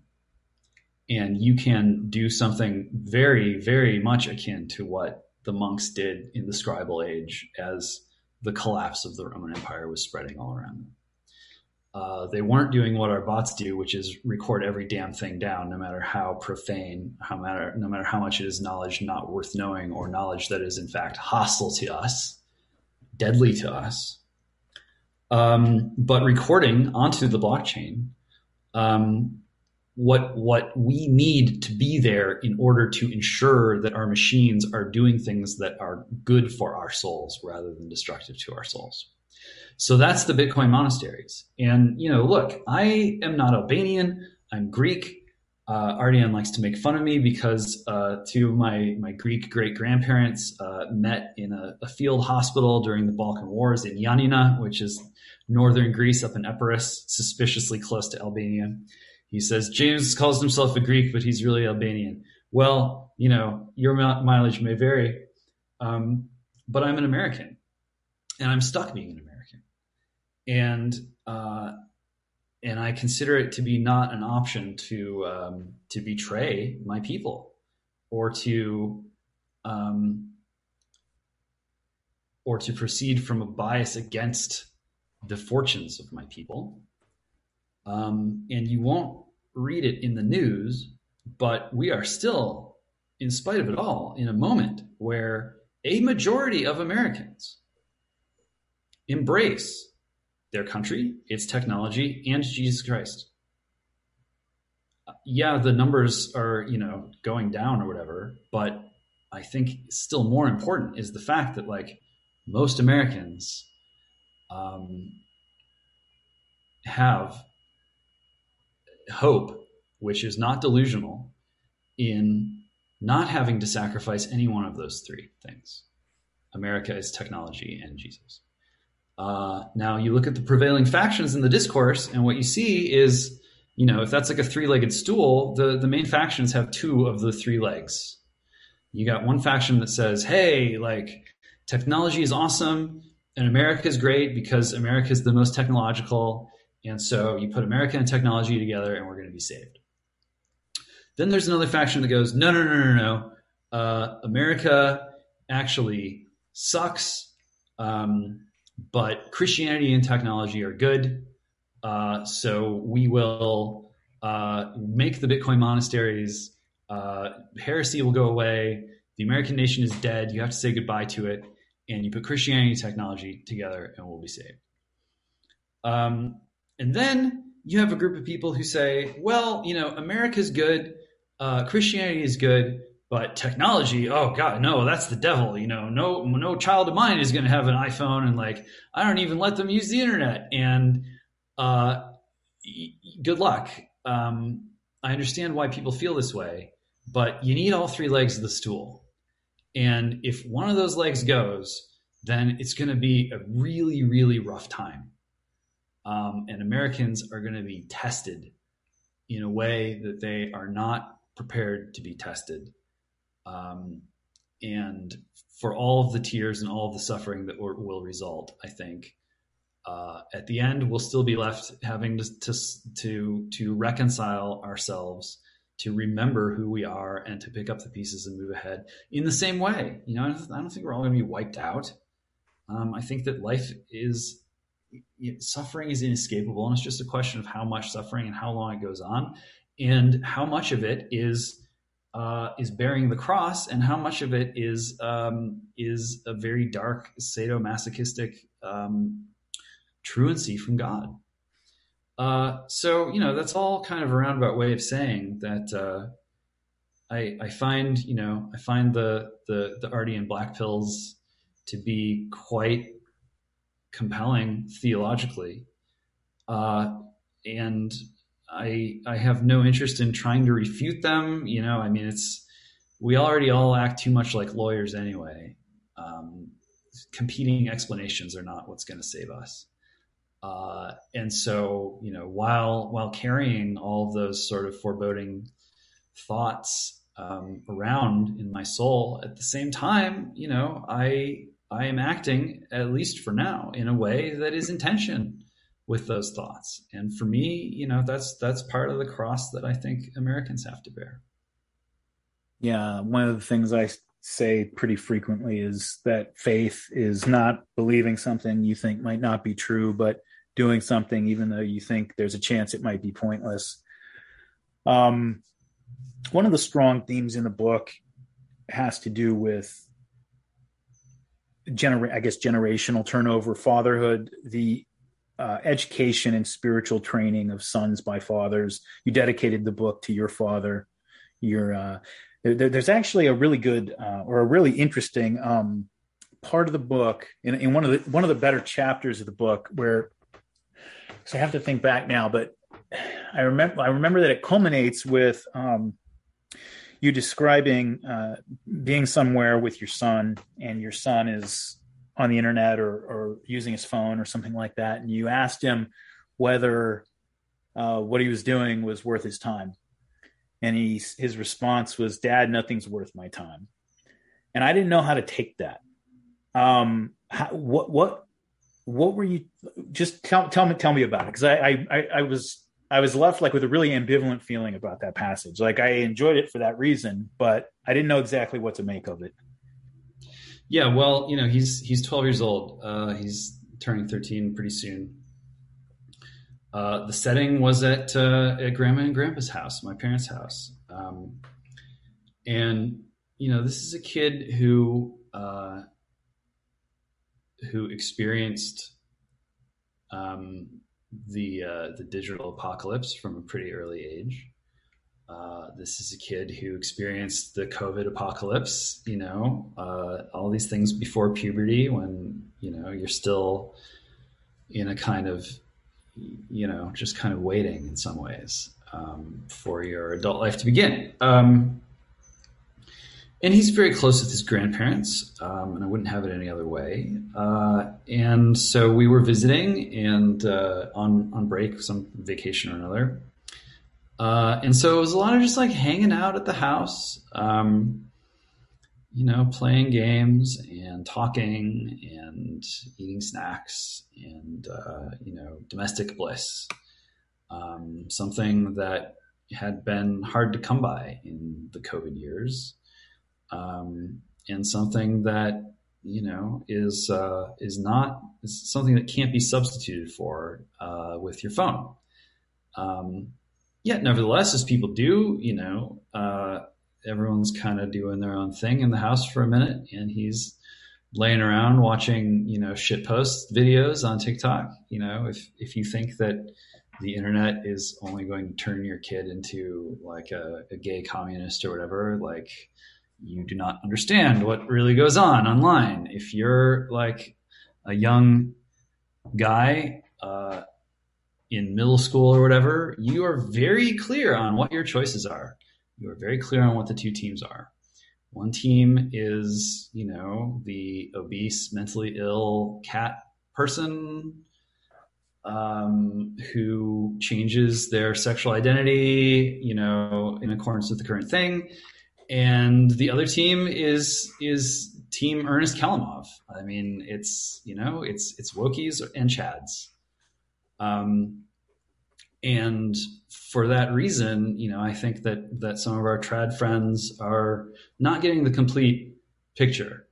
They're not getting the complete picture of what's really going on. And there's no escape from having to make the judgment calls every day as a father, as a parent, as a family member. Where do you draw the lines? How do you, teach the kind of discernment that your child is going to need in order to function in the world as it already is? If you want to train your child to renounce the world as it is and to go to the monastery and to become a priest or whatever, I'm certainly not here to stand in your way. But at the same time, if we retreat headlong from the world, especially if we're not doing the Bitcoin monasteries, the machines will take over, and the people at the top who consider themselves to be as gods are going to take over and swallow up the world, and we're going to be stuck in the cabin in the woods. I don't want to be stuck in the cabin in the woods. Cabin in the woods feels like a cool idea if you think that you're going to be Heidegger or whatever. But when you are, an exile and every day the noose gets a little bit tighter, not a good feeling. Anyway, so he's sort of laying around, like watching videos and enjoying himself immensely and very comfortable and very at home, and knowing that he was vibing with the fam. And this is another McLuhan thing, is like, yeah, content matters, but form matters way more than content. And, and the content, he says that each new medium turns the previous medium into its content. And so, policing your kid's content, that's important. But even more important is being attuned to how the kid is being formed by the medium itself, regardless of the content. And so what was going on formation-wise was an atmosphere in which vibing with the fam was put into a certain kind of harmony, however contingent, with the form of digital technology. And so that's the context where, I go, okay, like just making sure that what you're watching is worth your time. And he goes, haha, Dad, nothing's worth my time. Kind of a joke, kind of not. Kind of a joke in that, entertainment is just entertainment.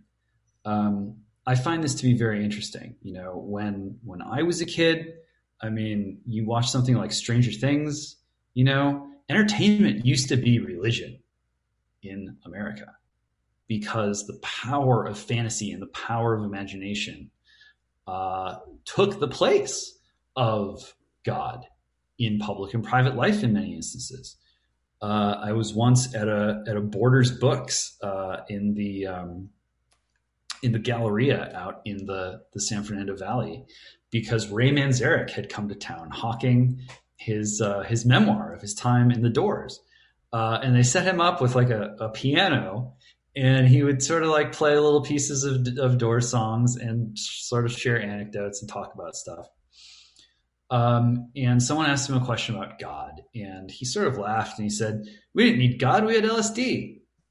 And he was joking, but also not joking, And so there was a way in which the stakes were so high during the TV era with regard to entertainment, because it wasn't just for fun. It was a spiritual command that you must, what else is there to do? You have to sort of become an entertainer. You have to consume and produce entertainment. That was the culture. Can I just throw in real quick? And I don't want to throw you off your line of thought. I want you to continue it. But kind of what it brought to mind is like Primo Levi saying that after Auschwitz, no poetry is possible. But the counter to that is really the United States. Like the imagination in the United States after the war really flowered and exploded in a really unprecedented way, at least for this country.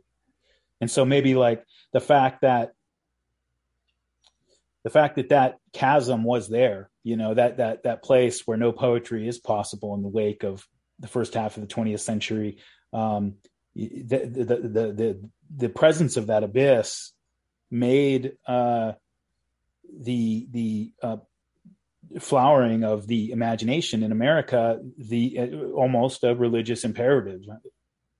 Does that make sense? It's amazing how fast the shoots grow back. The grass is growing at Chernobyl. Holocaust jokes have been a thing for a while now, and I'm talking as a sociologist here, not as a moralist, but like the way that civilization grows back after catastrophe is inexorable and is oftentimes grows without regard to the sensibilities and the sensitivities of the people who are around to see it destroyed in the first place. So, this is my son. This is a kid who I took to the midnight showing of Avengers Endgame, in like sort of like the coolest theater in LA. And it was, he had a really good time. But this is a kid who has zero spiritual investment in his entertainment, in the way that I caught the very tail end of Star Wars and I had some of the stuff. And I was into it, I guess, as a kid. But, it was really the boomers. It was really my parents' generation where they're like, the Force that is what it is, like Yoda is wise. And this is, they felt that Star Wars was disclosing true theology, something true about the cosmos. Truer than, what you would find in the letters of Paul or whatever. It's based on Joseph Campbell, man. Yeah, so many justifications. Same thing with Star Wars. They really believed. And what I'm seeing in my son's generation is entertainment is taken for what it is, which is, basically junk food. It tastes good. It gives you a rush. Yay, that was fun. Like a roller coaster. You get on, it's crazy. And then you get off, you sort of laugh and stumble around, and then you go on with your life. Something with very low spiritual state, the TikToks that he's watching are TikToks where, you get some montage of the people in the dog costume being sort of walked at the Pride Parade or whatever, and then it's like no, and then you get like a rapid succession of all this imagery of beautiful icons and paintings of Jesus, and it's convert. So this stuff is out there, and it's fascinating to see how religion and Christianity are reappearing for younger Americans in the form of something that is a radical alternative to entertainment, something that entertainment cannot supplant. And like, yeah, you can supplement your life with entertainment, because at the end of the day, like, what are you going to spend your spare time doing? You know, that I don't think the kids are rushing off to the monasteries, but I do think the kids are increasingly attuned to the fact that if you are looking for something to prop up the world, if you are looking for something to keep us sane and healthy and Chad-like and capable of a healthy laughter and a life of vitality, it's going to be religion. It's going to be true religion. It's not going to be, you know, some countercultural or establishmentarian fantasy. Do you think that disenchantment of entertainment has to do with like the direction the entertainment took, or just the effects of digital technology itself? Like I think about something like, I'm pretty sure it was McLuhan. McLuhan said something about how the invention of the remote control did a lot to sort of subvert and delegitimize the idea of authority in America, because before you sat there on your chair and you watched Walter Cronkite give you the news, and you know, if you didn't really like what he was saying, it's, you know, you watch him every night, and anyway, you got to get up and go flip the channel, and that's kind of a hassle, and so you don't do that. Whereas now you can simply just, I don't like this, I can flip, that it, you know, it sort of saps the authority of whatever it is that you're watching. Do you think that the digital technology has had that effect on entertainment, or do you think it's like based on the content itself? Yeah, I mean, you know, what digital technology has done to reform even kinds of entertainment that seem familiar.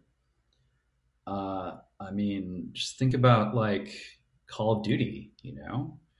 Superficially, Call of Duty is just another video game, in the same way that Dig Dug or Centipede were video games. Or Doom, you know, the first Doom. The game that made me ask my dad if we could get a modem, Doom 1. But if you look deeper, you know, what you discover is that a lot of kids are playing against bots, and they are not stressed out about that fact. They're not pushed in a direction of great antipathy, but they're also not pushed in a direction of great sympathy. They're not like jealous of the bots that they play against. They don't want to imitate the bots that they play against. You know, NPC is like a term of mockery.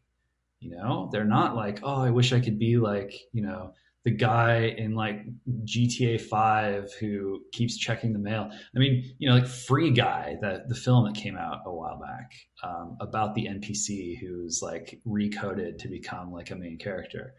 You know, we watched that film, and there were some really profound things in there and some stupid things in there, and it was all kind of jumbled together. And in the face of that kind of messaging overload, I think what younger, you know, gamers are doing is they're going like, well, you know, this is all kind of bullshit, but I'm doing it with guys like me, doing it with young guys like me. We can sort of like compete, and we can show off, and we can make fun of each other, and we can do it, you know, at a distance, and we can do it on demand. And is it a substitute for like friends in real life? Like, no, definitely not. But when your stupid regime puts you on lockdown, and your stupid regime like doesn't protect you from being surrounded by like mentally ill freaks, and when your stupid regime, you know, what do you do? Where do you go? And having that opportunity to just instantly log on and be in like a cool, fun space with other guys like you, that becomes the selling point. It becomes like a pastime. You think about, baseball. I mean, I had a trainer recently who said, yeah, basically you look at the numbers and you look at the dates, and like America's physical fitness basically collapsed starting when professional baseball became a thing. Because instead of like doing athletics and gymnastics and stuff, like people just went to the game, and baseball is not really that athletic of a sport. And yeah, there's something to that. But I also think of like, I think it was George Will who suggested that the experience of participating in the pastime of baseball was somewhat akin to like inducing the mental state that Aristotle described as the most conducive to philosophy, where you're kind of at active rest and you're like paying attention to something, but like not that closely. And like you're invested in it, obviously, because you're there and you're there with other people who are also invested in it. But you kind of like, what's the score again? Like it's not the most, the event is not the most important thing about the event. The context is more important than the content. What is implicit in that activity is more important than what is explicit in that activity. And I'm seeing similar things happen with gaming. And I think the evidence that this, that I'm not just making this stuff up is, where is the energy, the political and cultural energy on, on the counter establishment side and the counter woke side? It's really coming out of a bunch of guys who grew up as gamers. And they're really not wrong to say that like Gamergate was like sort of the, year zero, like the founding event, where the regime tried to go in and say like, you cannot entertain yourself this way. You cannot have this pastime. You cannot have unsupervised hangs with people on the internet. No freedom of association. And we will use our speech to end your freedom of association. And that is why, free speech is important. Free speech is not everything. Free speech in the absence of freedom of association is worthless. And that is what so much of the fights on the internet are about, and fights about what the internet is are about, and fights over how to re-Americanize the internet and how to ensure that online life is American life, regardless of the costs. And for young guys who are gaming and who are growing up, and yeah, they still game, but they're increasingly aware that like no one's riding in to save them. And in many cases, they don't have parents who are going to give them the rites of passage that they need to go from boys to men in a digital age. They're going to have to figure this stuff out on their own and in concert in a lot of ways. And they, chances are they grew up in an area where their neighborhood isn't full of other kids like them. Oftentimes, their neighborhood isn't even full of kids. Oftentimes, even if there are kids in the neighborhood, they don't even see them and probably haven't talked to a kid on their street in 2 years plus, depending on where they live. So yeah, you fall back on the internet, and yeah, you fall back on gaming, and yeah, you fall back on, creating these online communities that are not ever going to replace the real thing. But under the circumstances, beggars can't be choosers, and you go to spiritual war with the army you have. Isn't there though like a way in which, I'm not saying it effectively replaces it, but I think maybe it was like Walter Benjamin who wrote about how photography damaged art by removing its context, right? Like in the past, if you wanted to go see some great work of art, you had to travel to its location by like sail and horseback, and it would come as the culmination of this pilgrimage basically, and you'd be seeing it for the first time because there's no photographs, so you've never seen it before. And so it was this whole experience, right? And you'd be seeing it in a place, maybe in a setting that was designed specifically to highlight, the elements of that work that they wanted to highlight. After photography, you've seen the piece of art 1,000 times. And so art museums are just always boring. And you go to contemporary art museum and you have this rush for originality, just for something you've never seen before. And the experiences in the real, I guess where I'm going is like the experiences in the real world more and more have this like Paris syndrome effect where they never live up to the expectations, right? Everything tends to be underwhelming, that the always availability of any like idealized experience means that you don't have that experience of anticipation and build up and release. Like I think, for example, like, when I was a kid, when Charlie Brown Christmas was going to come on. It was Christmas season. Like, it was on Thursday night at 8:00, and that was it. If you missed it, you weren't going to see it again until next year. And so it was appointment viewing, and it was a thing, it was an event. It's a family event. And that doesn't exist anymore, because now you just pull it up on Netflix or YouTube or whatever. And there's an element of it. There's something there that seems like it's lost. And that young people, for all, like, this, everything you said makes sense. And I understand their decision-making process and why they feel the way they do. But you see this, at least I see this tendency among young people to find almost everything to be kind of a numb disappointment. The party's never as good as the ones you see on Instagram. Sex is always messier and more emotionally complicated than pornography. And in the end, like, your fried dopamine receptors require ever more intense experiences just to register, at all. And just like, the real world becomes just increasingly boring, increasingly numb. And as you withdraw from it, increasingly beyond your competency to deal with. And, so I think that, like, these technologies obviously aren't an effective replacement. They don't replace what was lost. But in some ways, it seems to me like they are becoming a replacement.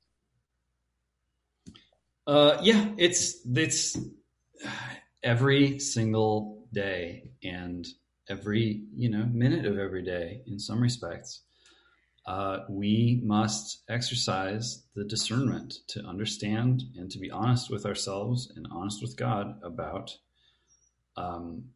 the state of our soul with regard to our relationship between and among these machines and these entities. There's no shortcut. You can't routinize it. We put ourselves into this world, and now we have to live with it. We can't speed run it. We can't shortcut or accelerate ourselves away. We can't do the Ted Kaczynski thing. It's not like you march out into the field with the muskets and you wait for the redcoats to line up and you give them a couple pops and it's the shot heard around the world and everything changes. Everything isn't going to change anymore like that. The world isn't going to be changed anymore like that. The cult of instantaneous change. I mean, we don't live in that world anymore. And so there's not going to be an easy answer. It's not going to be as simple as just, I'm unplugging, I'm off the grid. If everyone goes off the grid, the bad guys win, or the machines win, or both. And if nobody goes off the grid, look, one of my favorite pieces of Tocqueville's Democracy in America is a footnote buried at the end in an appendix. And it's very short, and I'll just paraphrase it. He says that trying to march all men down a single path toward a single destination is a mortal idea and a sterile one. But guiding all men toward a single end through an infinite variety of paths is a divine idea and one that is immensely fruitful. We need the Bitcoin monasteries. We need the patriotic Americans. We need everyone who is already good enough, imperfect as they are, to begin right now, where they are, as they are, doing what they can to remember who they are and start telling all of these machines how to live right. And to have the penitence and the humility and the hope and the courage to look after themselves and to live right themselves as human beings, and to teach their children and to love their children and to have children. That's it. It's not going to be any more complicated than that. Experts, people hawking their, public intellectuals, everyone wants to, it is my expertise that's going to save us. What a coincidence. And I'm putting myself at risk by saying what I'm saying in that regard. But it's not my book that's going to save America. Please, It's people, it's Americans doing what they know is right and daring to do what Americans used to do a lot with regard to technology, which is just get their hands dirty, figure it out as they go.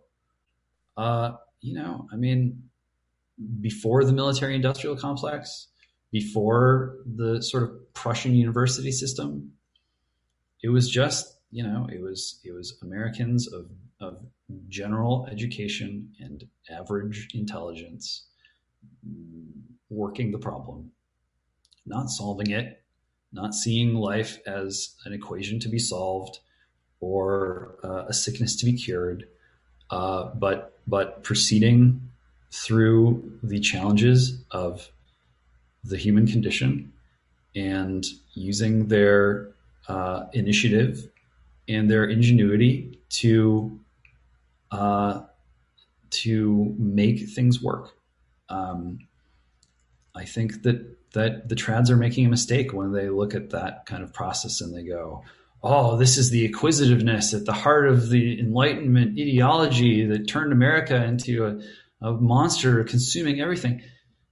It's not that simple, when Madison writes about unleashing the acquisitive energies of the people, look, America's a large republic. If you don't want to live in a large republic, fine. But you can't just magically turn America from a large republic into something else. Not that people haven't tried over the generations. And yeah, there have been several kind of refoundings in America, but we're still basically the only large republic in the world. And what that means, and you can just trace this back to Locke or to Montesquieu or to Hobbes or whoever you want to go back to. Political science for all those guys, and they had major differences, was about understanding the motion of living bodies in space. Hobbes said you could reduce it to the motion of bodies that were not alive. Aristotle goes, no, that's wrong. But in a large republic, this is coming out of Tocqueville, the motion of the living bodies in space has to be of a certain kind. Otherwise, the regime cannot endure. We need people to be coming out of the brooding, bitter, melancholy inwardness that is attendant upon isolated, alienated individuals in democratic ages. We need them coming out of that self-enclosure and out into the world, but we need them coming out in a way that doesn't result in the sort of Girardian dilemma, sort of competition that turns into envy that turns into hatred that turns into imitation, and into everyone fighting a duel with everyone else. And so how do you make that happen? I mean, you gotta create culture that can move and inspire people to live truly well, even amongst the machines.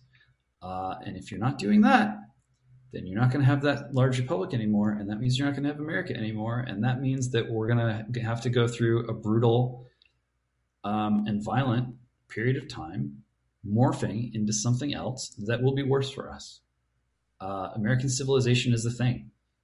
This isn't like, oh, well, we just had this, blip in historical time, and in a couple generations, people forget America ever existed, and we'll go back to principalities, or we'll go back to an empire. Like, it's too late for that, I think. Things could get weird. I mean, they've gotten weird so far, and they're probably going to get weirder. But I think that people underrate the Americanness of Americans and the stubborn Americanness of Americans. The habits, the patterns, the experience of Americanness to the depths of the soul. These things are real, and they're not just going to wash away, either because someone comes along with something they say is better, or because we allow the system to collapse. I always love the part of Tom Wolfe's book, The Right Stuff, where he points out that when one of the astronauts who was part of the early space program, I can't remember which one it was, they were out of communication around the dark side of the moon. And when he came back around and they got back into communication, the first thing he asked was who had won one of the football games on Sunday. And he points out that, these are people engaged in one of the great achievements of the human race in all of our history. And this was something that was pulled off by essentially from the engineers to the scientists to the test pilots to the astronauts by middle-class Americans, normal, regular people who went to college on the GI Bill after the war. And that's who did that. And that's the beautiful thing about America, that the people who did that, and especially the people who got on those rides and actually went up there, didn't have Sir in front of their name. They didn't have Marquis in front of their name or anything like that. And that may not have been the case in any society in history beforehand. And it may not be the reality in history if America hadn't come along. That's, I think, our great strength. And I think it's probably our great hope. James, you've given me about 2 hours of your time. I would take 2 more because I have 10 pages more of questions and notes here I want to talk to you about, but we'll have to do it another time because you've got, unfortunately, responsibilities other than pleasing me.